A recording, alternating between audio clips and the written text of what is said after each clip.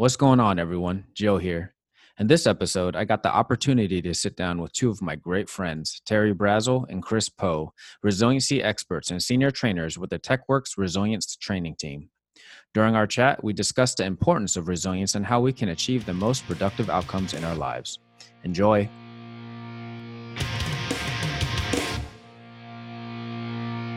Life, learning, leadership, the Llama Lounge.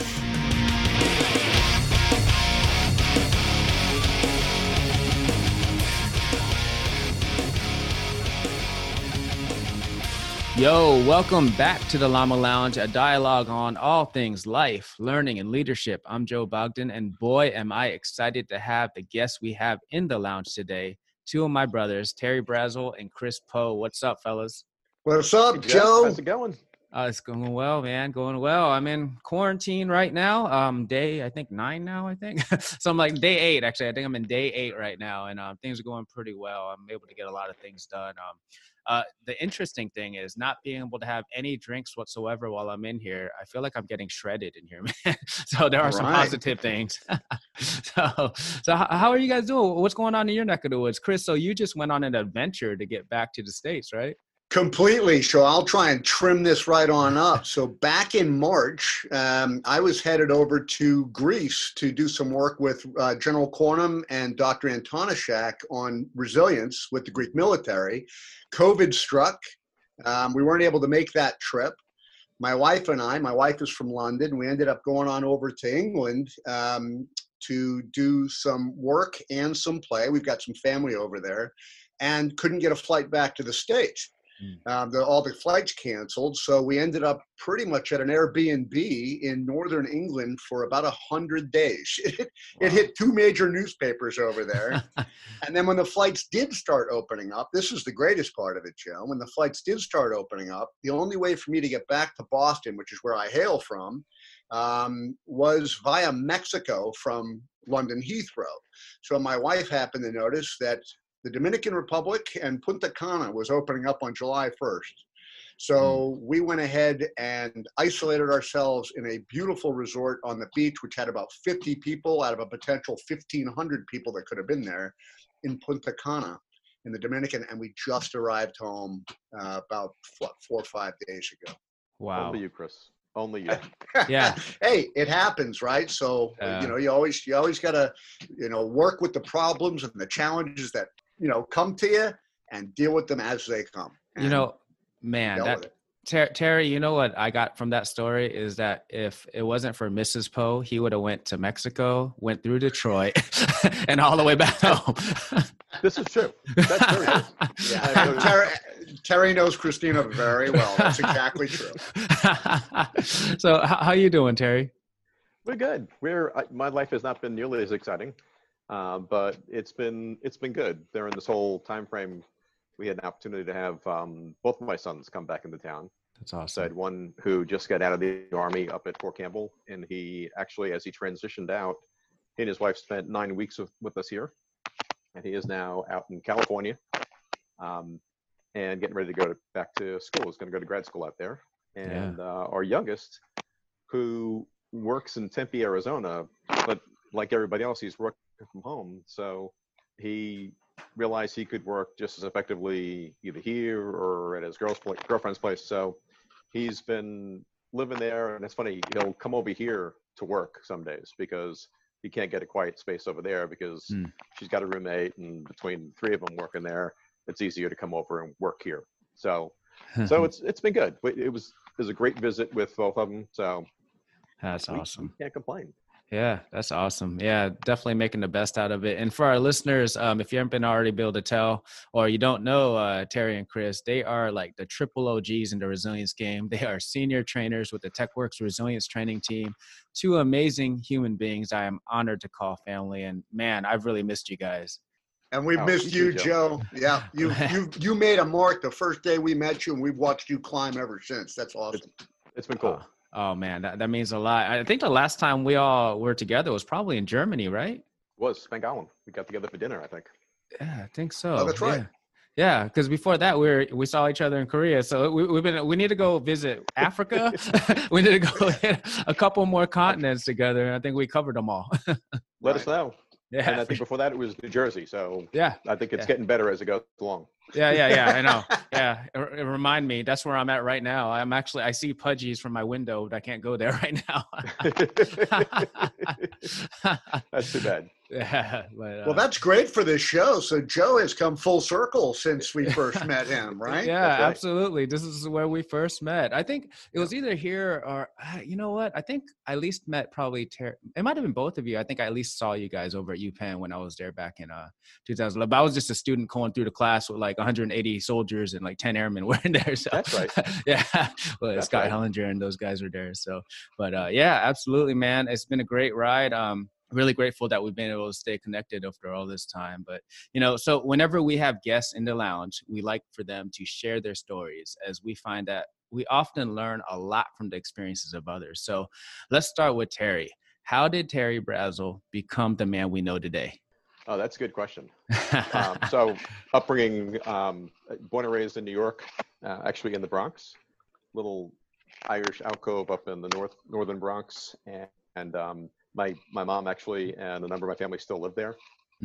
But virtually everybody is still in the area up there, which is very cool for us because we get to go back there. And then Chris and I get to pick on each other because, he wishes he was from New York, but we can't all. I'm from Boston, Joe. Don't buy it. So we've been out of New York, though, for about 35 years. My wife and I had an opportunity to move down to Maryland. And over the years, we've been to Maryland, up to Delaware, back to Maryland. And we have now been in Georgia for it'll be 25 years actually this week. We closed on our house 25 years ago. Wow. And it's been great. We live just outside of Atlanta. We're in Marietta. And I started out when I was in high school, actually started out in the high school seminary.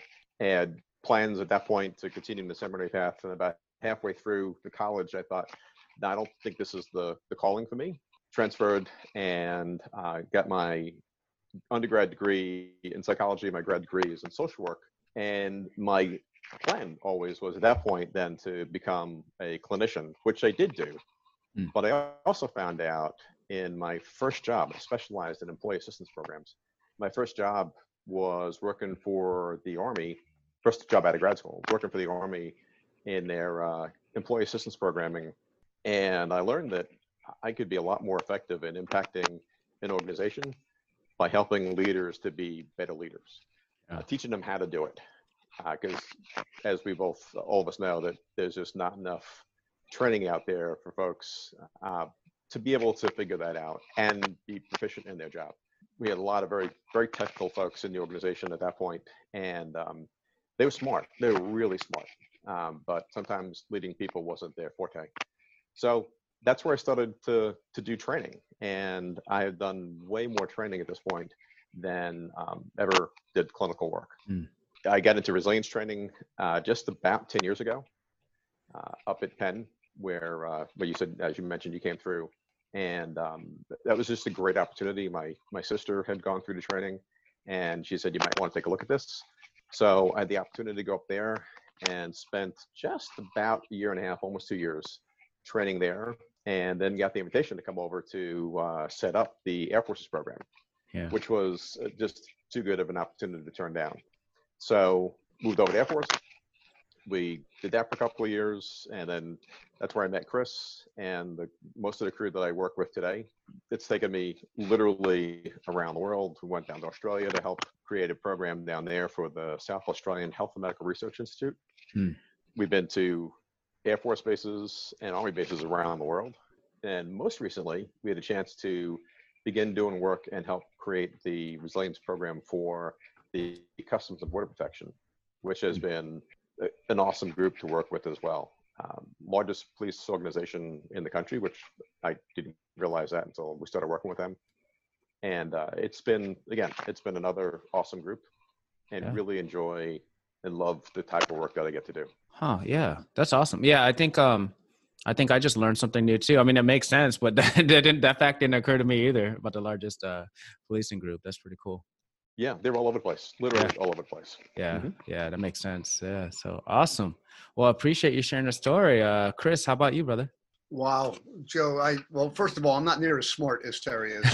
So I Just a trick. started off in. Well, I was born actually in Ohio, but I started off my conscious living life in Boston, Massachusetts, with my parents.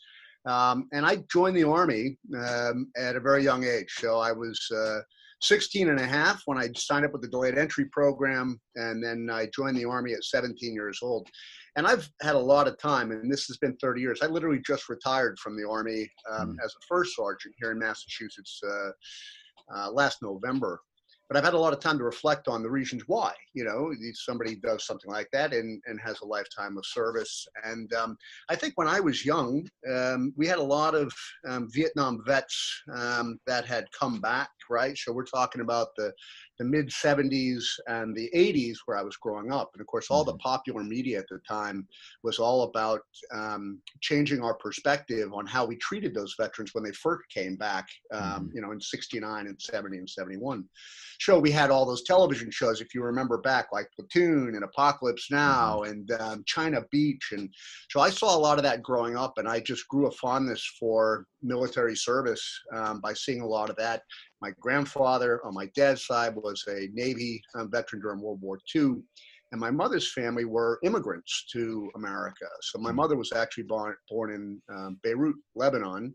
They're an Armenian family that literally it's the traditional immigrant story. In 1955, they came to America, settled in Massachusetts, not knowing the language or anything. So I grew up in Boston, joined the Army, and that is really a core piece of who I am. So many years, as you well know, in service really makes you a lot of who you are.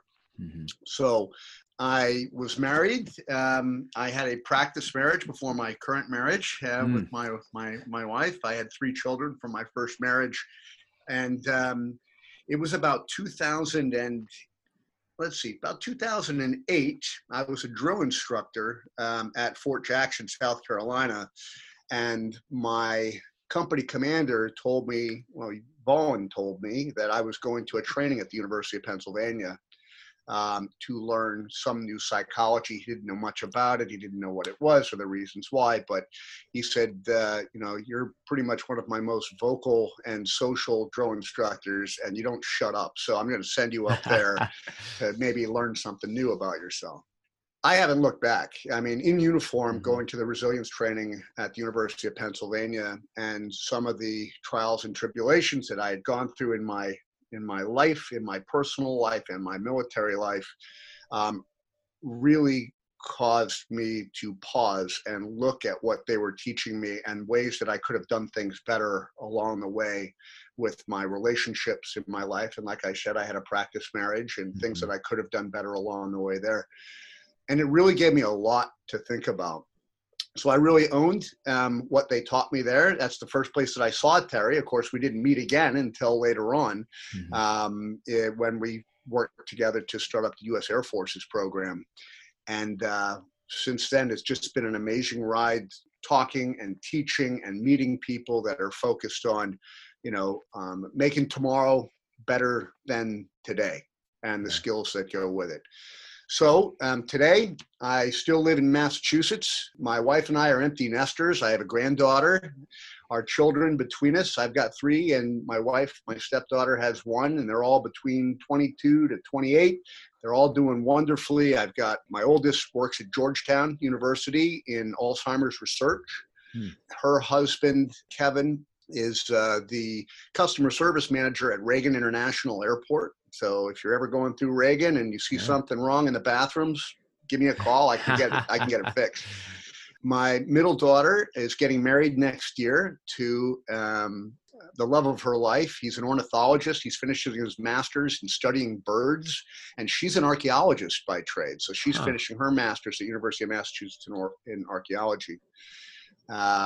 My stepdaughter is finishing her 4th year at university in Plymouth, England, where she is studying language and international business. And my son He joined the Army in the reserves for a small stint. I told him he didn't have to if he didn't want to. It was okay. But he decided to do that. He became an interior electrician with the Army, but decided that chasing a very beautiful and very intelligent young lady down to Louisiana was going to be his priority, and that's exactly what he did. So he moved down to Louisiana, but they're all doing fantastic. Yeah, so like Terry, I mean, we've been traveling around for the last several years, working with a whole range of different clients, and helping them become more emotionally strong and more resilient. And now, with what's going on with COVID, we really see what's going on out there and how much it can really help people.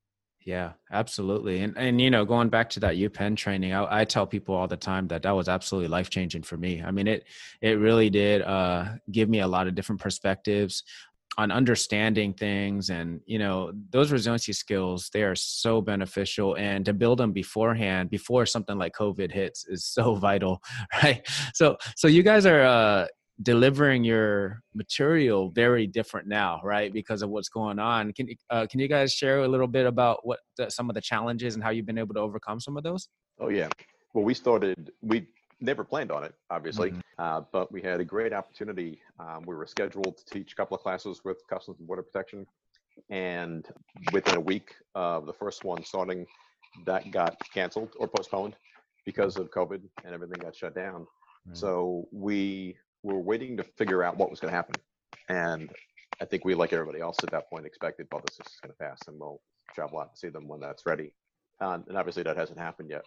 So they called us and they actually challenged us. I don't know if they thought of it that way, but they definitely challenged us and said, what do you think about doing this remotely? So we thought about it and we thought, well, let's see what happens. And, we got to play around with it, and we ran 3 classes with them, and each one got better than the one or than the 2 before. We learned that it can be done.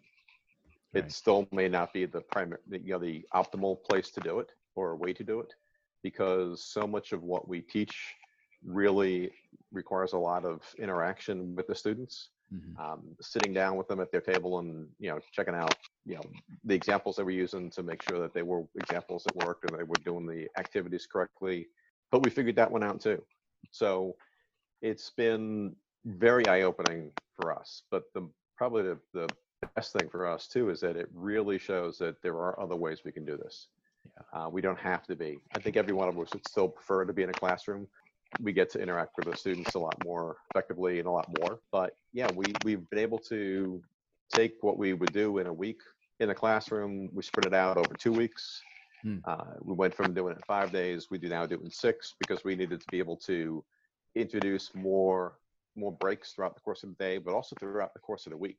I remember the first time we taught it, I came walking into the kitchen after the first day of class, and my wife took one look at me. She said, "You have never looked that exhausted after a day of work in your entire life."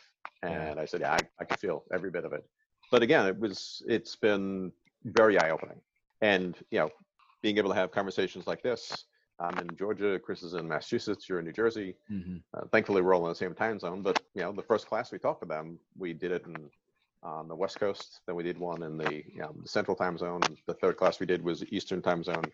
But we had people from all over the place. So I think the greatest learning we had was that this can be done in any number of different ways. Yeah, I mean, it really is about mindset. I think I actually feel like I'm more connected to a lot of people after COVID because of, stretching ourselves, getting on things like this. I mean, there's nothing that kind of substitutes being, in touch with somebody, seeing them face to face and being within close proximity. But I know this is just me. My personal experience was I was doing a lot of texting. I was texting people, shooting back and forth messages.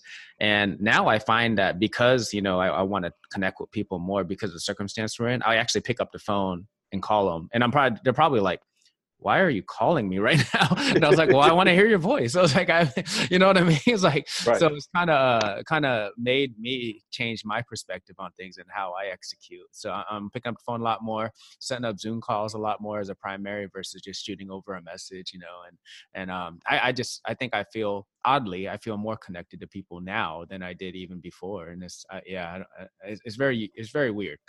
There is nothing good about COVID, right? But if we do have to make a case for Right. connecting like you just did, Right. I've been telling my son for a very long time, look, when I was young, if I wanted to ask a girl out on a date, Mm-hmm. I actually had to go talk to her. Right. Right. Or I actually it had to be live and on the phone. And then, of course, as texting and things came around, it let some people off the hook. Right. Mm-hmm. That actually builds resilience. So I'm actually glad we're having to come back to things like this where, hey, we're live, we're real, and we're in person. You've got to engage. Right. Mm-hmm. If you spend all your life texting and, if you texted that girl and she said no over a text and you just deleted her off your phone, right, you're not building that resilience up for the next time that you go to do something like that, right? Yeah. So I think it's great that we're connecting in this way. Yeah. Yeah, 100%, man. And that's a great analogy too. I do definitely think that we're missing out some of those falling on our face in those interactions. Exactly. And when it comes to the training, Terry brings up a lot of good points. Of course, we didn't know how that was going to work, right? When they were starting to work with CBP over this technology. And as you know, Joe, we don't just teach, we also require the students to teach back in the train the trainer programs. And that's really important. And so they actually demonstrated a lot of resilience for their very first time, for some of them actually teaching and having to do that with their face on a camera in front of a lot of people. And I think that was actually a new benefit to doing this sort of training, especially in the trainer-trainer programs, because it really pushed their boundaries a little bit. And they had to exercise those practical skills that we teach in order to do it. So that was an extra benefit or an added benefit. Yeah, and I'm going to try to make this analogy. Hopefully it sticks. And I think Chris, you'd probably appreciate it. Like I was firing because, I'm heading down range at some point this year, and I was firing for qualification. And in the Air Force, we started switching over to the red dot versus, iron sights, going back and forth. Right. We switched back and forth. And it's funny because I just noticed that I was like, okay, we're transitioning. And a lot of folks though that have grown up in the environment where we used a red dot before, we had the red dot and we were only using iron sights. They're having a hard time with just the iron sight piece, right? But they were able to qualify off of just a red dot because it's a little bit easier, right? You're able to see what's going on. But then when I go to fire M9, a 9mm qualification, all you got is the iron sights, right? You just got the sights, right? So then, I see people left and right, and I've never even qualified with an M9 before, but I just knew these are the fundamentals of how to fire, right? So I've never fired with that weapon before. I fired a weapon before, but I've never qualified with it before. So it was a little bit different. And I started thinking, I was like, what are we missing here? That people are losing those fundamentals. Hopefully their batteries don't die down the road, right? And when you talked about that whole qualifying, with the teach backs through this environment, man, people think they're afraid to speak in large groups, but trying to do it into a machine like that you shoot your voice into and you get limited feedback coming back, that has got to be one of the most daunting experiences that people don't even realize. Right. So it takes practice to build resilience in anything that we do, right? So when you're talking, what you were just talking about there was that neuroplasticity, what you're used to, and now I have to change from that, and not beating yourself up too much about, I may not be the best at it when I first start doing something new. Right. But recognizing that and recognizing that the second time can be better than the first if you're willing to have that growth mindset. And they really did demonstrate that, didn't they, Terry? Oh yeah, it was incredible. Yeah. They really stepped up.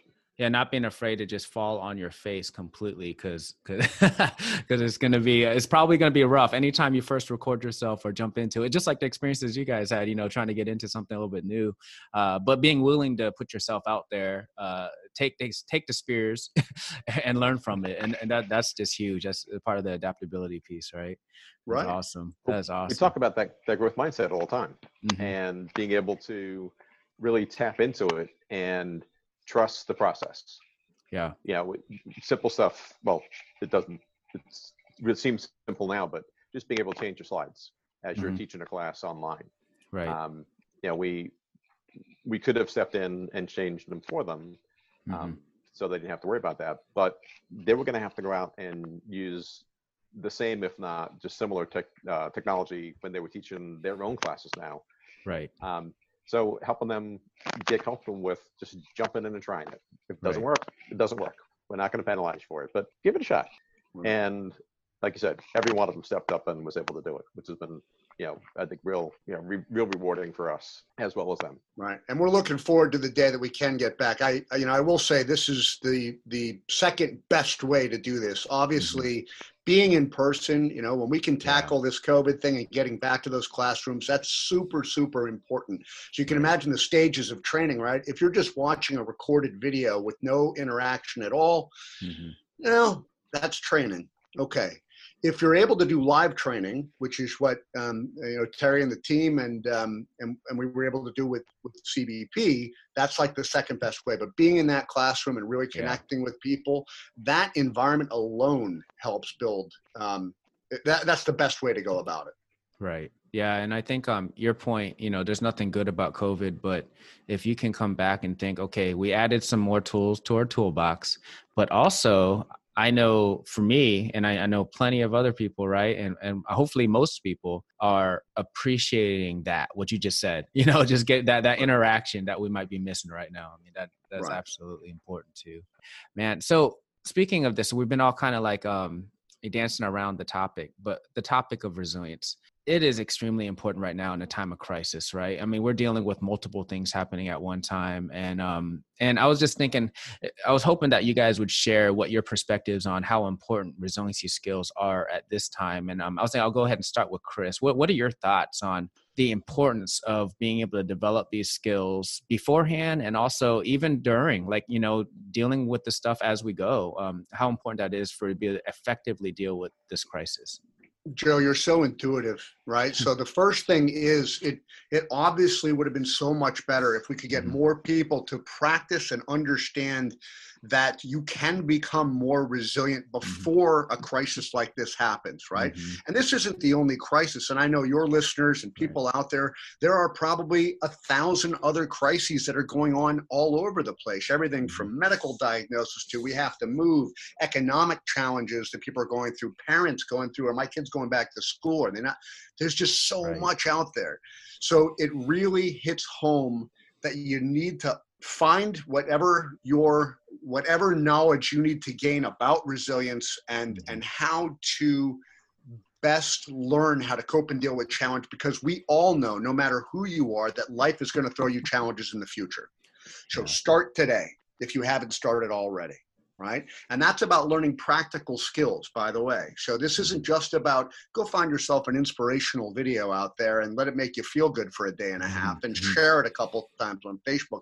This is about really learning when you see somebody who is resilient in the world, when you think of a Nelson Mandela or you think of a JFK or whoever your idols are, what made them so resilient to get through the challenges that they got through, and learn how to do that for yourself. And it doesn't have to be grand, right? It can be the little things in your life, the little things, getting through each day, making good decisions, making good choices. So I would really like everybody to have that before a crisis happens. But what that does also mean is that you can start today as well, right? You can say, okay, let me reflect on what I'm feeling right now in the moment. If I'm sad or angry or upset or depressed, or if I feel anxiety, if any of those emotions are sort of overriding your ability to cope, what are some things you can learn to do to regulate those emotions so you can make the best choices to get the most productive outcome? We use that language very deliberately. I want the most productive outcome. It doesn't mean that life all of a sudden is going to be rainbows and Lucky Charms and unicorns, but what's the most productive thing I can do in the moment? And this is the last bit, and I'll turn it over to Terry. Think about just an argument with somebody who's close to you, a friend, a colleague, a loved one. If you think the most productive outcome is both of you raising your voice to a level that you can't even communicate anymore in that moment, is that what you were looking for in the beginning? Right. Probably not. That's about regulating, right? What is Mhm. it that I want out of this? I want this person to still recognize that I respect them. I want them to recognize that I value their opinion and I believe that they value mine. So let me lower this intensity for a few minutes so that I can deal with this problem now and in the moment to get the most productive outcome. So there are things we can do right now to deal with COVID and the challenges that come from that, taking each challenge one at a time, regulating, thinking clearly, and then coping and dealing as best we can. You're not going to be successful every single time, but the more you practice just regulating yourself to get the most out of the situation, the more you're going to be able to do that in the future. And there's ways to do that. Yeah, absolutely. Man, appreciate it. And Terry, what are your thoughts? I want to reinforce something that Chris said earlier, and it relates back to your story. You really need to get a handle on what these skills are all about before it's time to use them. I mean, if you went down range and they handed you that 9mm and said, all right, listen, go take a guard post out there and defend yourself, but you'd never seen it before, you'd never touched one before, and now you're supposed to use one for real. It's like, whoa, now what am I supposed to do? We talk about that all the time in class. We encourage them during class to practice using the skills this week and next week while you're with us. And we're going to talk to you about that. We want examples of it. We would encourage them when they would do their activities to think of smaller everyday adversities so that you build that skill and you get some experience under your belt with the day-to-day stuff, because that's going to continue to happen. The big adversities, thankfully, for most of us, are not going to happen every day. Right. So if you can get comfortable with them in that environment, then when stuff really does happen, you've got that experience under your belt. We talk about, as trainers, we talk about the fact that we receive the greatest benefit from these skills ourselves, and our students do as well as trainers, because it's a constant reminder of what we're supposed to be doing. Yeah. We've got a good friend of ours on the team that was going through some tough times, some tough things within his family back in the beginning of the COVID environment. And he and I were talking about it, and he said, one thing that struck me, Terry, is that I used every one of the skills that we teach over the last couple of weeks. Every one of them. So sometimes it's a matter of being able to take a step back and having a sense of perspective on what just happened. Somebody react in a certain way because they're ticked off at me, or they react in a certain way because they've been locked in their house for the last 60 days and haven't seen another human being and didn't know what else to do. Right.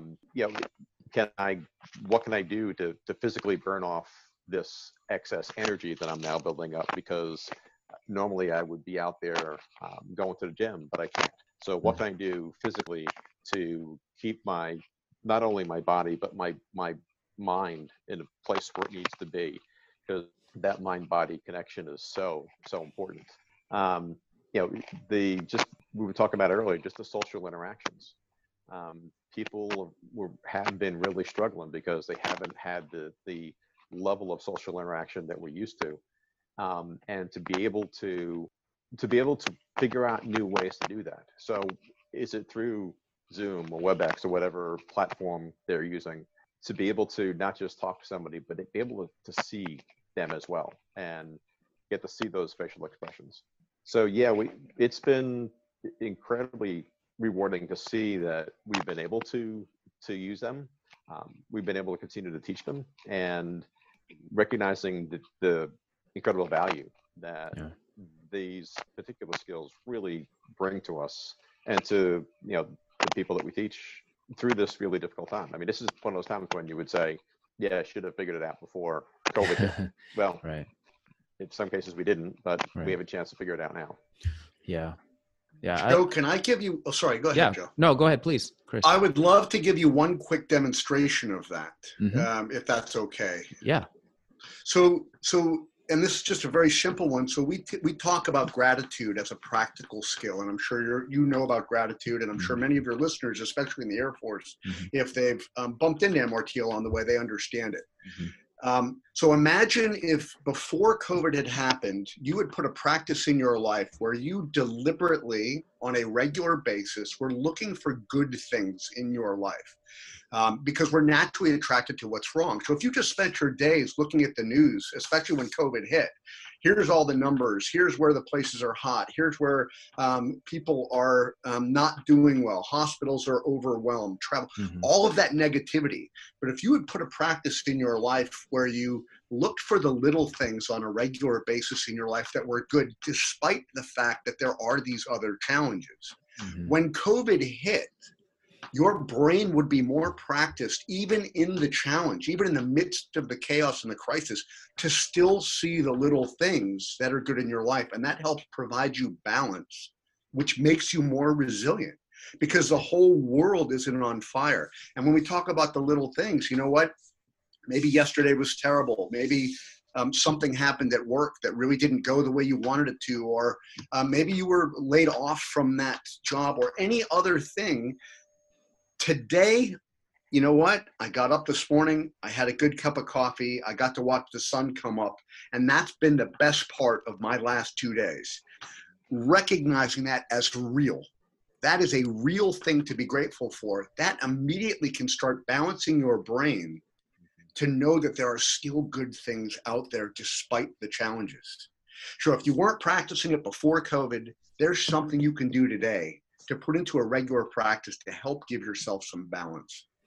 Yeah, I love it. And to build off of what you're saying and what Terry brought up also is that there are opportunities every day to showcase resilience. There are opportunities to show gratitude. There are opportunities, we just got to find them, right? You got to deliberately seek them out versus just kind of participating in life and just floating through the day, right? I mean, that's a huge part of it. And what you guys do is just amazing. I really appreciate what you're doing to deliver the message to all of our teammates out there. I call it OTF in class, Joe.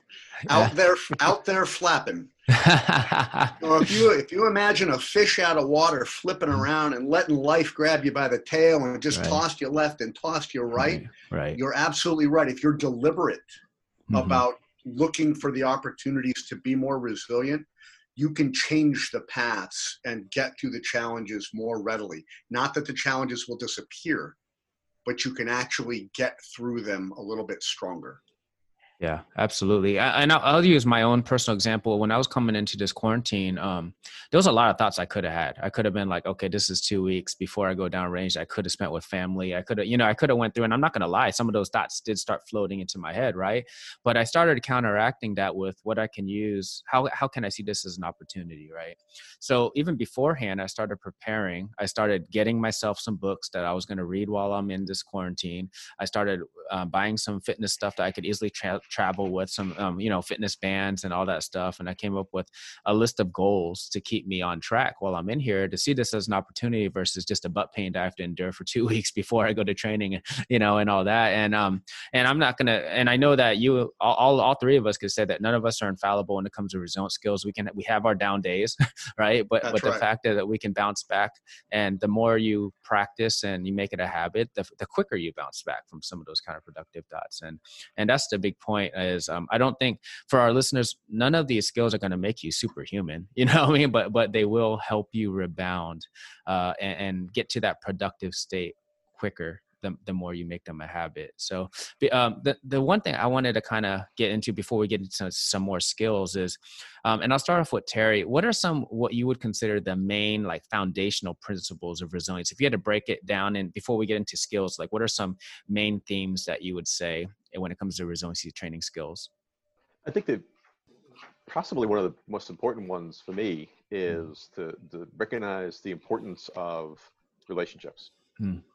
There's this image that, people who are really resilient, that they just suck it up and muscle through. And sometimes that's what's called for, but that's not the way that it typically works, and nor should it work that way.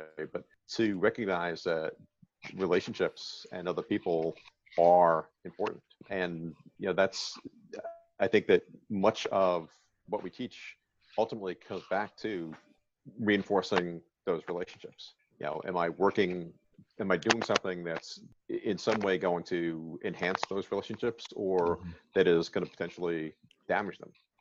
And I think that by being aware of how I can use those skills, it forces me at times to pause and catch myself and say, whoa. Mm-hmm. Am I going down the right path? Yeah. Or in too many cases, did I just go down the wrong path?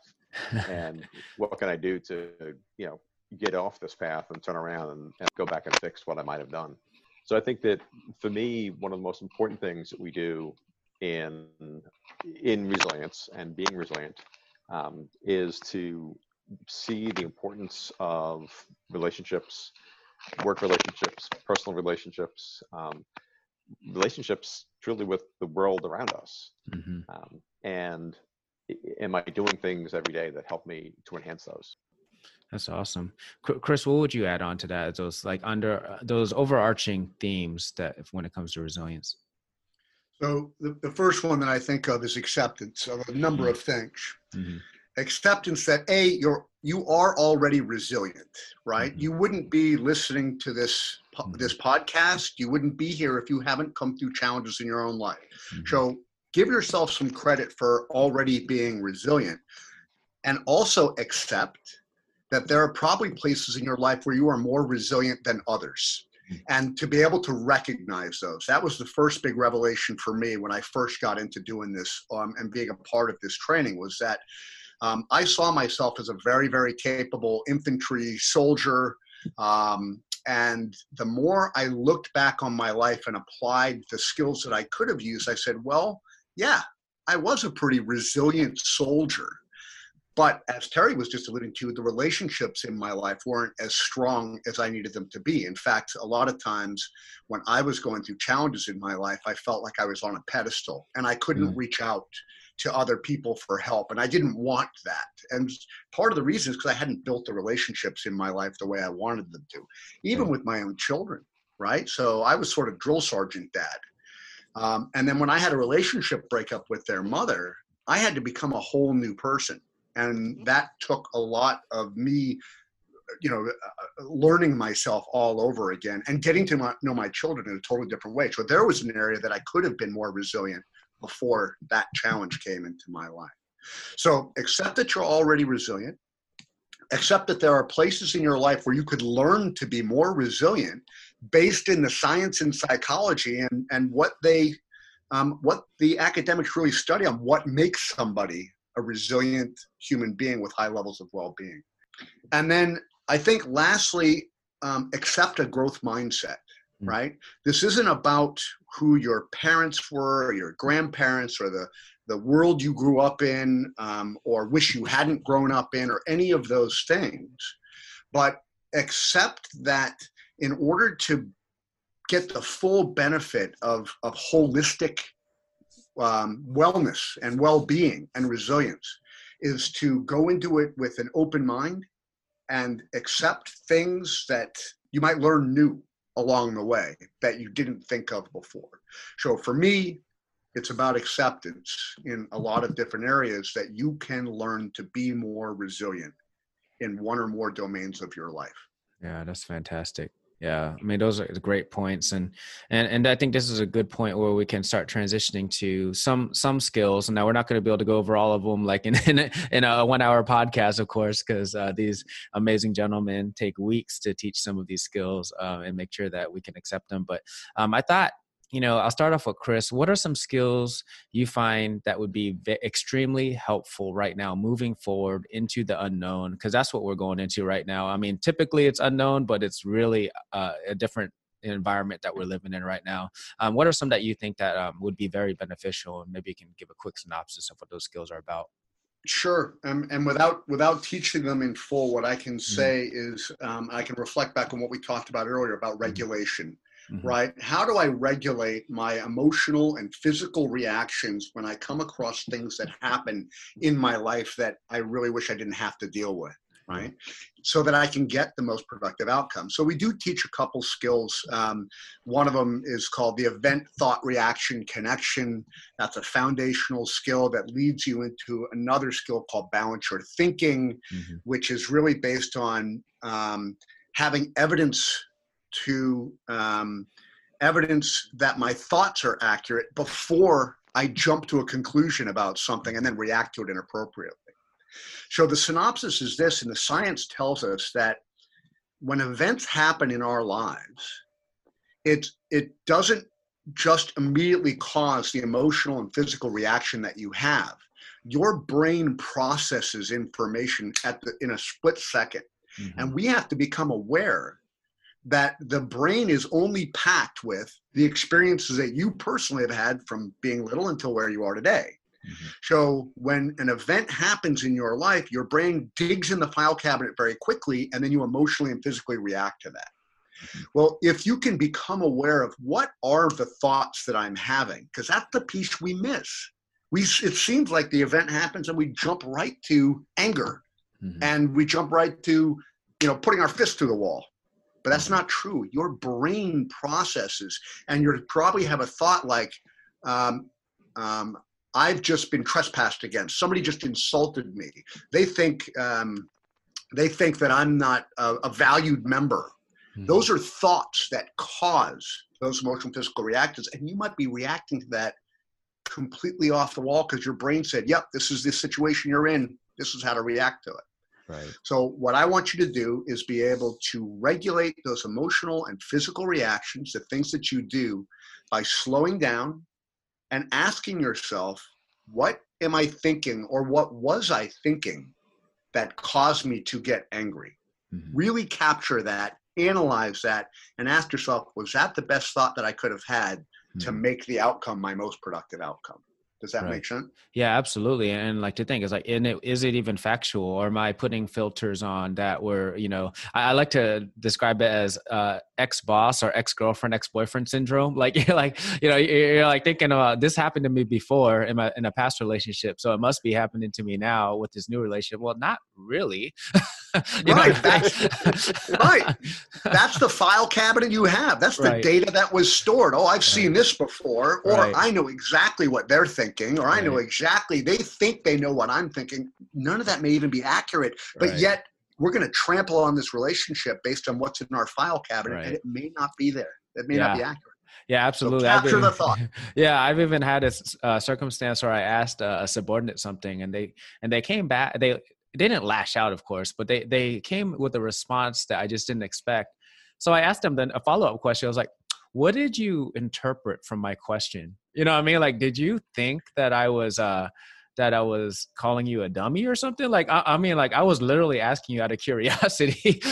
I wasn't testing you. And I'm thinking your previous boss must have been asking you stuff like that as like stump the chump or something, It's interesting. Right. Well, that's the sign of a good leader, Joe, because you don't know what they were thinking, right? And then we can put that on ourselves. When we react to something, if you're well, if you're walking through the bar in a non-COVID situation when we can all get back to enjoying a safe drink with others, and you're walking through and somebody bumps into you and you spills your beer over, your brain goes into action and it goes, oh, when people bump into me like that, they're punking me. And you turn around and punch that person in the face. Yeah. You never slowed down to go, excuse me, did you do that on purpose? That's what these skills will do for you. Right. Will actually get you to slow down and go, excuse me, did you do that on purpose? And they go, oh, my bad. I'm sorry. Can I buy you another beer? Yeah. That stops you in that moment from reacting in a way that might be unproductive. Right. Absolutely. That's awesome, Chris. Yeah. So Terry, what do you think? What are some very important skills that could be extremely helpful moving forward into the, what are we, the new abnormal, that we're going through? It's something like that. Yeah. There are a couple. So one of them, we go back to the whole, relationship piece and recognizing that there are pretty simple ways that we can build and make the current relationships we have even stronger than they were before. And that is, how do you respond to people? How do you respond to people when they bring their good news to you? in this environment, it doesn't even feel like there is all that much good news. But realistically, there's been a lot of great news. So when people share that with you, do you just say, hey, yeah, good, and just kind of blow it off like it was nothing? Or do you actually help them kind of re-experience the energy and the feeling they had when they learn that good thing themselves, and then they shared it with you? You know, the research shows us that we do a great job of being there with people when they have bad news. We've been raised to be there. That's an important thing to do, and it is. There's no doubt about that. But the research shows us that it's more important to be there, or at least as important to be there when they're sharing the good news with you, because that's what builds the relationships. The other one, it helps to sustain them, which is, again, it's important, but it doesn't build them. This really helps to help build that connection with the other person. And it's not hard. It's just a matter of asking a couple of questions. And it's the kind of thing that not only do they benefit from it, but we benefit from it as well, because we're now having a conversation that hopefully makes us both feel good about whatever it is that we're talking about. And in this environment, you know, we need to look for those opportunities to have that conversation about something that was good. The other thing that we do is we talk about, and we teach a lesson on spiritual resilience. And you know, it's one of those things that you can see in some people's eyes when you start saying that, you know, we're going to start the spiritual resilience lesson. They sit there and they start getting a little antsy about it and say, oh, we're not supposed to be talking about this kind of stuff. and that's couldn't be further from the truth. Right. We talk about the fact that spirituality is about having a connection with something bigger than yourself. And for some folks, it's religion, and it's all about religion. And that's awesome. But for a lot of other folks, it's not all about religion. And it's really about knowing what is your connection to something bigger than you. What's your why? Why am I here? What is my purpose in life? And actually, the lessons with the guys from Customs and Border Protection, they've really drilled down into that part at a deeper level, really having people sit and start to craft their purpose statement. Yeah, what is my purpose? What am I here for? Yeah, I've been teaching them about this, you know, for years, in that we need to see how we connect to something bigger. Look, if it's at work, you know, do you understand how doing your job impacts the organization as a whole? Right. And, you know, as just a supervisor, I should make sure that my people understand that. From the CEO right on down to the guy who comes in the afternoon after you leave and empties those you know, waste baskets. Do they understand how having a good, clean, and comfortable training environment really enhances people coming in and taking the class? They need to see how, when I perform my job, when I do something, somebody else benefits from it. There's a connection between me and the success of the team, the success of the organization. So all of those are about that connection to something bigger than myself, and knowing what I'm here for. And I think a lot of people have gotten very introspective during this time, which I think is good. Some people might be a little too introspective, and they need to maybe get out of their own head for a little while. But, you know, being able to help people reflect on those things. You know, what am I here for? How did I come to see the world the way that I do? We talk about a board of directors. You know, we all know a board of directors for a company. It's a group of consultants that have been invited by the CEO to help advise him or her on how they run the company. Well, we've all got our own. We all have our own board of directors that we don't realize that we can turn some of them off. We have complete say as to who gets to vote on how we do things, who doesn't. And we have the opportunity that if there's somebody from our past who is still negging at us for doing something that we did back then and it impacts how we do it now, I have the opportunity to turn that off. I don't have to listen to that anymore. And, you know, just understanding that the way I see the world, it came to me through others. And good experiences, bad experiences. But that's all, again, more things that have helped to contribute to creating the person that I am. Yeah. No, that's awesome. I mean, the purpose and meaning is so important, understanding your board of directors, but what you started off with, the act of constructive responding to people when they bring you good news. I think that's something that I know I sucked at for a long time. And it really made me, when I started really reflecting on it, I thought, okay, do I want the people I love the most to prefer to share their good news with other people instead of me because I don't know how to respond it to them, and I'm like, no, I don't want, I don't want my best friends, or they feel more comfortable sharing with other people, even considered strangers, because they respond better than I do. I need to change my behavior, right? Because I want them to share that goodness with me. Why are they sharing it with me? Because apparently, they love me enough to want to share that goodness with me. And that was a huge turning point for me when it came to relationships. And I loved that skill, and I love the results that come from that, because I've seen it. It changes pretty quickly once you start doing it the right way. Yeah, Joe, can I add to that? So I felt traumatized that I really messed my kids up growing up because I did not properly, actively, constructively respond. So the example I love to give to our audiences, especially for the folks in your audience who might have, 4, 5, 6-year-old children, right? They make that macaroni picture. They bring it from school when we get back to school, but they bring it back to you, or they did something for you. And you very quickly go, oh, that's lovely. We're going to put it on the refrigerator so that everybody can see it. And you think that's enough, but that's not the way to actively, constructively respond. To ask them questions about, why are the macaronis on this side of the picture? Why did you paint this green? Why is that blue? Lets them understand that you really value what it is that they brought to you, and they're more likely to continue doing stuff in the future and be deliberate about the things that they do, knowing that you're going to put the effort into it. And that's what builds that relationship.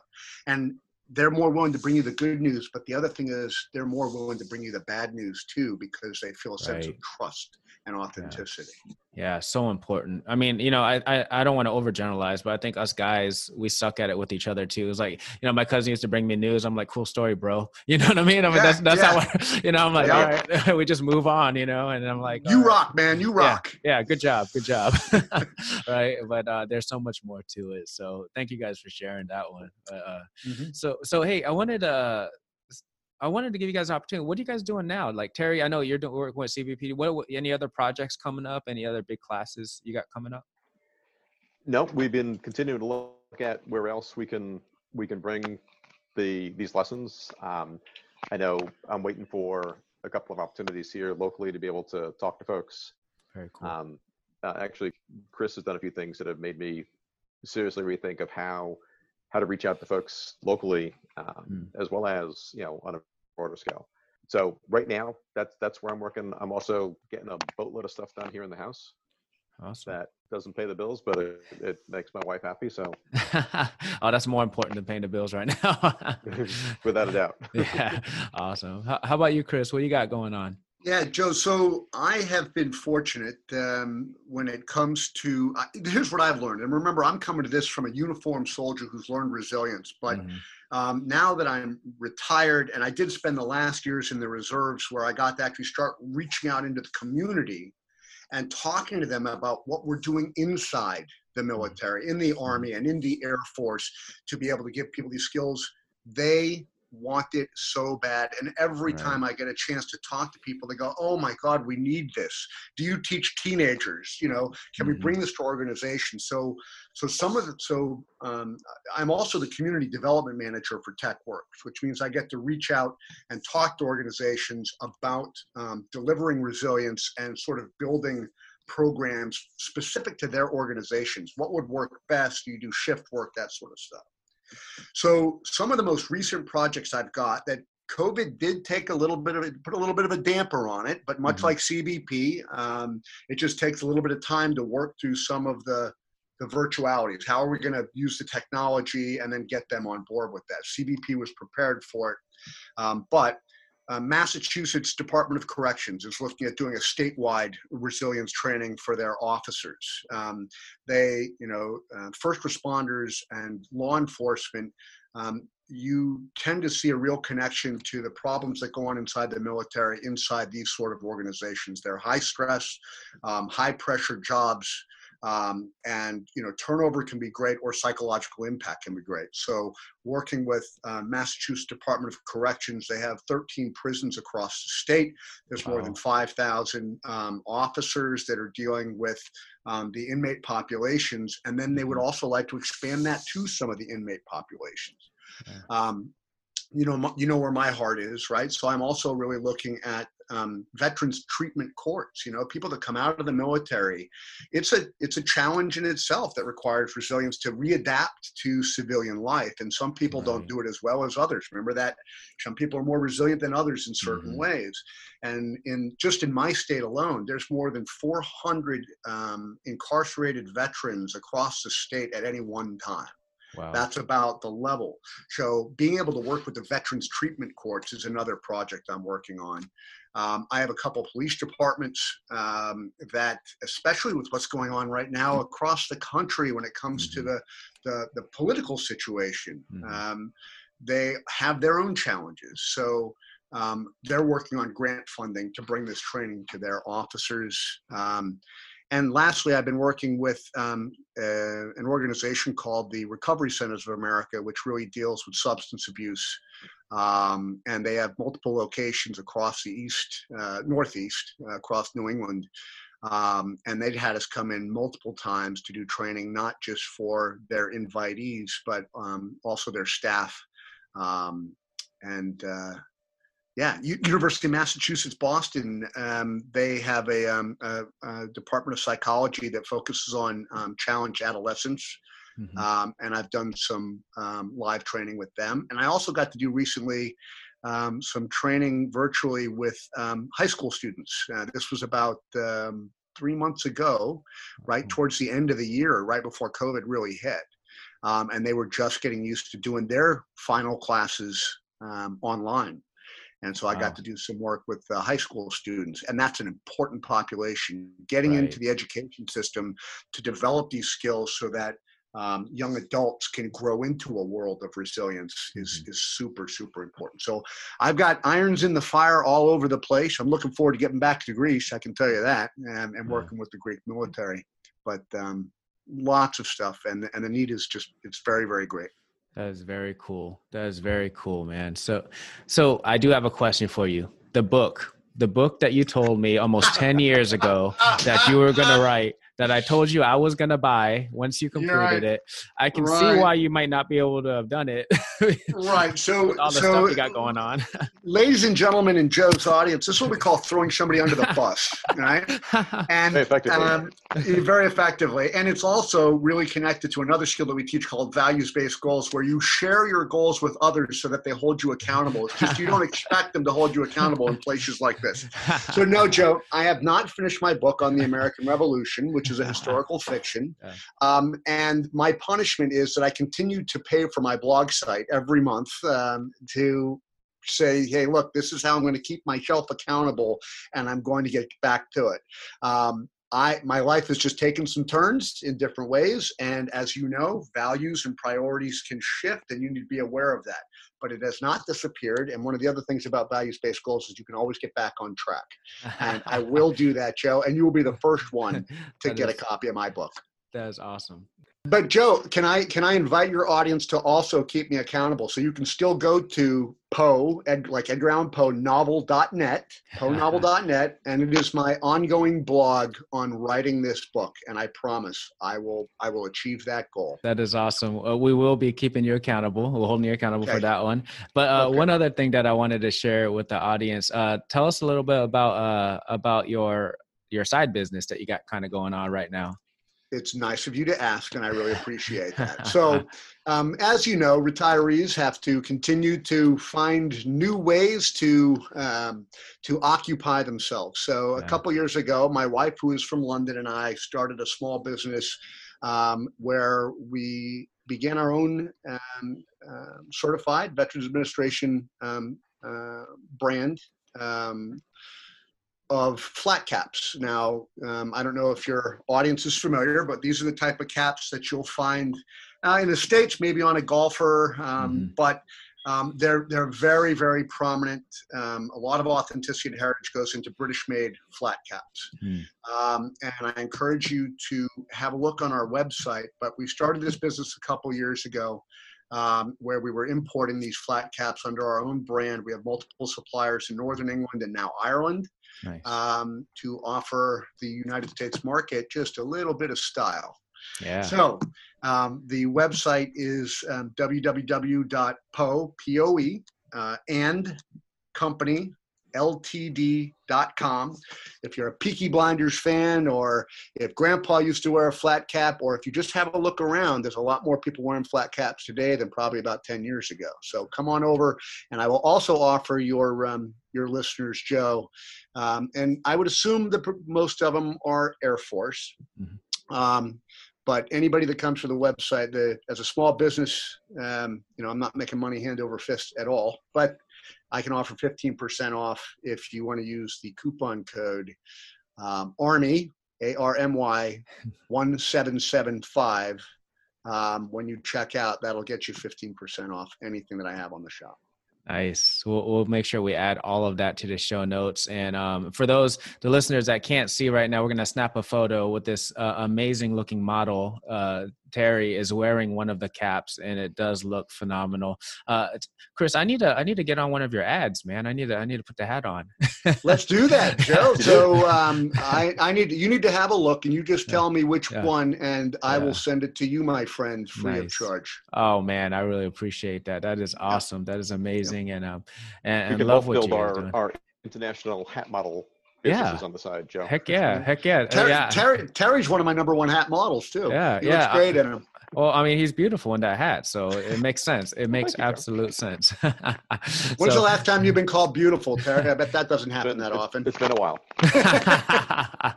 So you see what a flat cap can do. So, hey, fellas. So we're coming up over an hour now, and whenever we want to wrap these up, we do what we call a leadership rapid fire. So I'm going to ask each of you the same question. I'll rotate back and forth and give us however you want to interpret the question, and then you just answer it. Sound good? Sounds good. All right. So I'll start off with Terry. What is your favorite leadership trait? My favorite leadership trait: humility. Awesome. Humility. Being able to not see that the world revolves around you, but rather it really revolves around your people and your organization. I think it makes you much more approachable, and I think that people appreciate that as well. Perfect. All right, Chris, what is your favorite leadership trait? I would say communication. How you communicate and the way you go about it is super, super important. There are times to be direct, but there are also times to listen. So communication is very, very important for a good, strong leader. All right. This time I'm going to start off with you, Chris. What is your favorite quote? My favorite quote. Wow.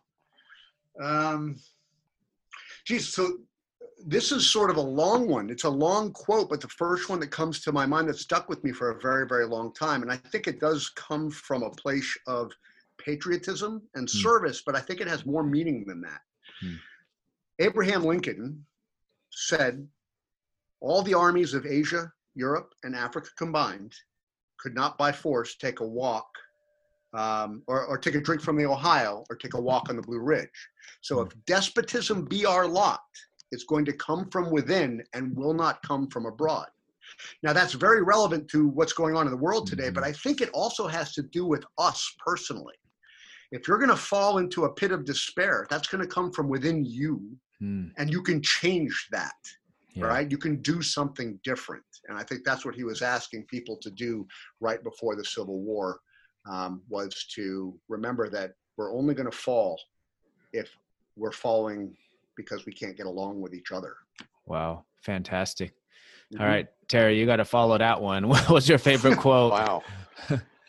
It won't be that long. But actually, it's a more recent reference rather than going back to Abe Lincoln, but it actually comes from a Darius Rucker song. And I'm sorry, I can't give you the name of the song right now, but the quote is, what can I do while I'm here to make someone's life better? And I think that really epitomizes the way I've tried to approach work, approach life, to try to be a good impact, a good influence on those around me. And I've been really blessed to be able to have a career that has allowed me to do that, and to get to travel around the world with guys like Chris to be able to help impact classes of service members, civilians, police officers, law enforcement, to be able to help them to make their lives, but also the lives of those around them better. That's awesome. All right. Next question. Back to you, Chris. What is a book that you would recommend to an aspiring leader? So I'm going to go right to the core of resilience and where it started for me. And it's a book called The Resilience Factor by Dr. Karen Rivich from the University of Pennsylvania. I think it's clear, and I really think it helps you understand what we've been talking about when it comes to the practicality of resilience skills and what can I do to make my life better starting today. Yeah. Amazing book. Amazing book. Mm-hmm. All right. Terry, how about you? What is a book that you would recommend to an aspiring leader? I think there's a book, it's a Ken Blanchard book called Gung Ho. And it really helps to shed some light on, just in a non-threatening way. It's a relatively easy read, which at this point in my life is a major requirement for me. To be able to not have to reread the same paragraph 14 times to be able to understand what they were saying. But I think it's a great, especially foundational for new leaders, great place to start. Yeah, Ken Blanchard does a great job at that, making concepts just consumable for anybody. So it's good stuff. Mm-hmm. All right, back to you, Chris. And this is the final question and the deep question of the day. All right, at the Llama Lounge, we are all about life, learning, and leadership. So how do you find your harmony between life, learning, and leadership? I find it better today than it was 10 years ago. And that came with deliberate practice. That's amazing. Mm-hmm. That's a perfect answer. All right, Terry, how do you find your harmony between life, learning, and leadership? None of them ever end. We're continuing to learn. If you're not learning, this might be a quote from somebody, or I just may be making it up. But if you're not learning, you're dead. Yeah. We will continue to learn, and also leadership doesn't end. Mm-hmm. Just because you're not standing in front of a unit leading an exercise, or you're out there teaching a class, you're still a leader. People look to you all the time to continue to be that, and you don't have to be in some major important role at the moment to be able to still be the leader that you need to be and the people around you need to have. So we're given that opportunity all the time. Great answer, man. I really appreciated you guys coming on. This was great. I really missed y'all, and it's awesome. And hopefully that we can have a pint together somewhere sometime soon. Oh, absolutely. But until that time, Joe, we'll take the second best. We'll give you a virtual bro hug, man. All right. Bro hug. Awesome, bro. So thank you for having us. Yeah. Thank you very, very much. This was a lot of fun. Yeah. We'll have to have you on again sometime. It's going to be, we'll have a whole different group of topics we'll discuss, and it'll be a fun time again. Sounds good, Joe. Thanks for all that you do for other folks, too. You're a phenomenal leader. Man, I'm yes, grateful. Chief, you are. I'm grateful. Thank you. Appreciate it. And, to all the listeners, thank you so much for tuning in once again. As always, be safe, stay healthy, and llamas are out. Thanks for tuning in to the Llama Lounge podcast. Be sure to visit the homepage for links to products and services related to this episode. And don't forget to subscribe to the show on your podcast platform of choice. See you next time.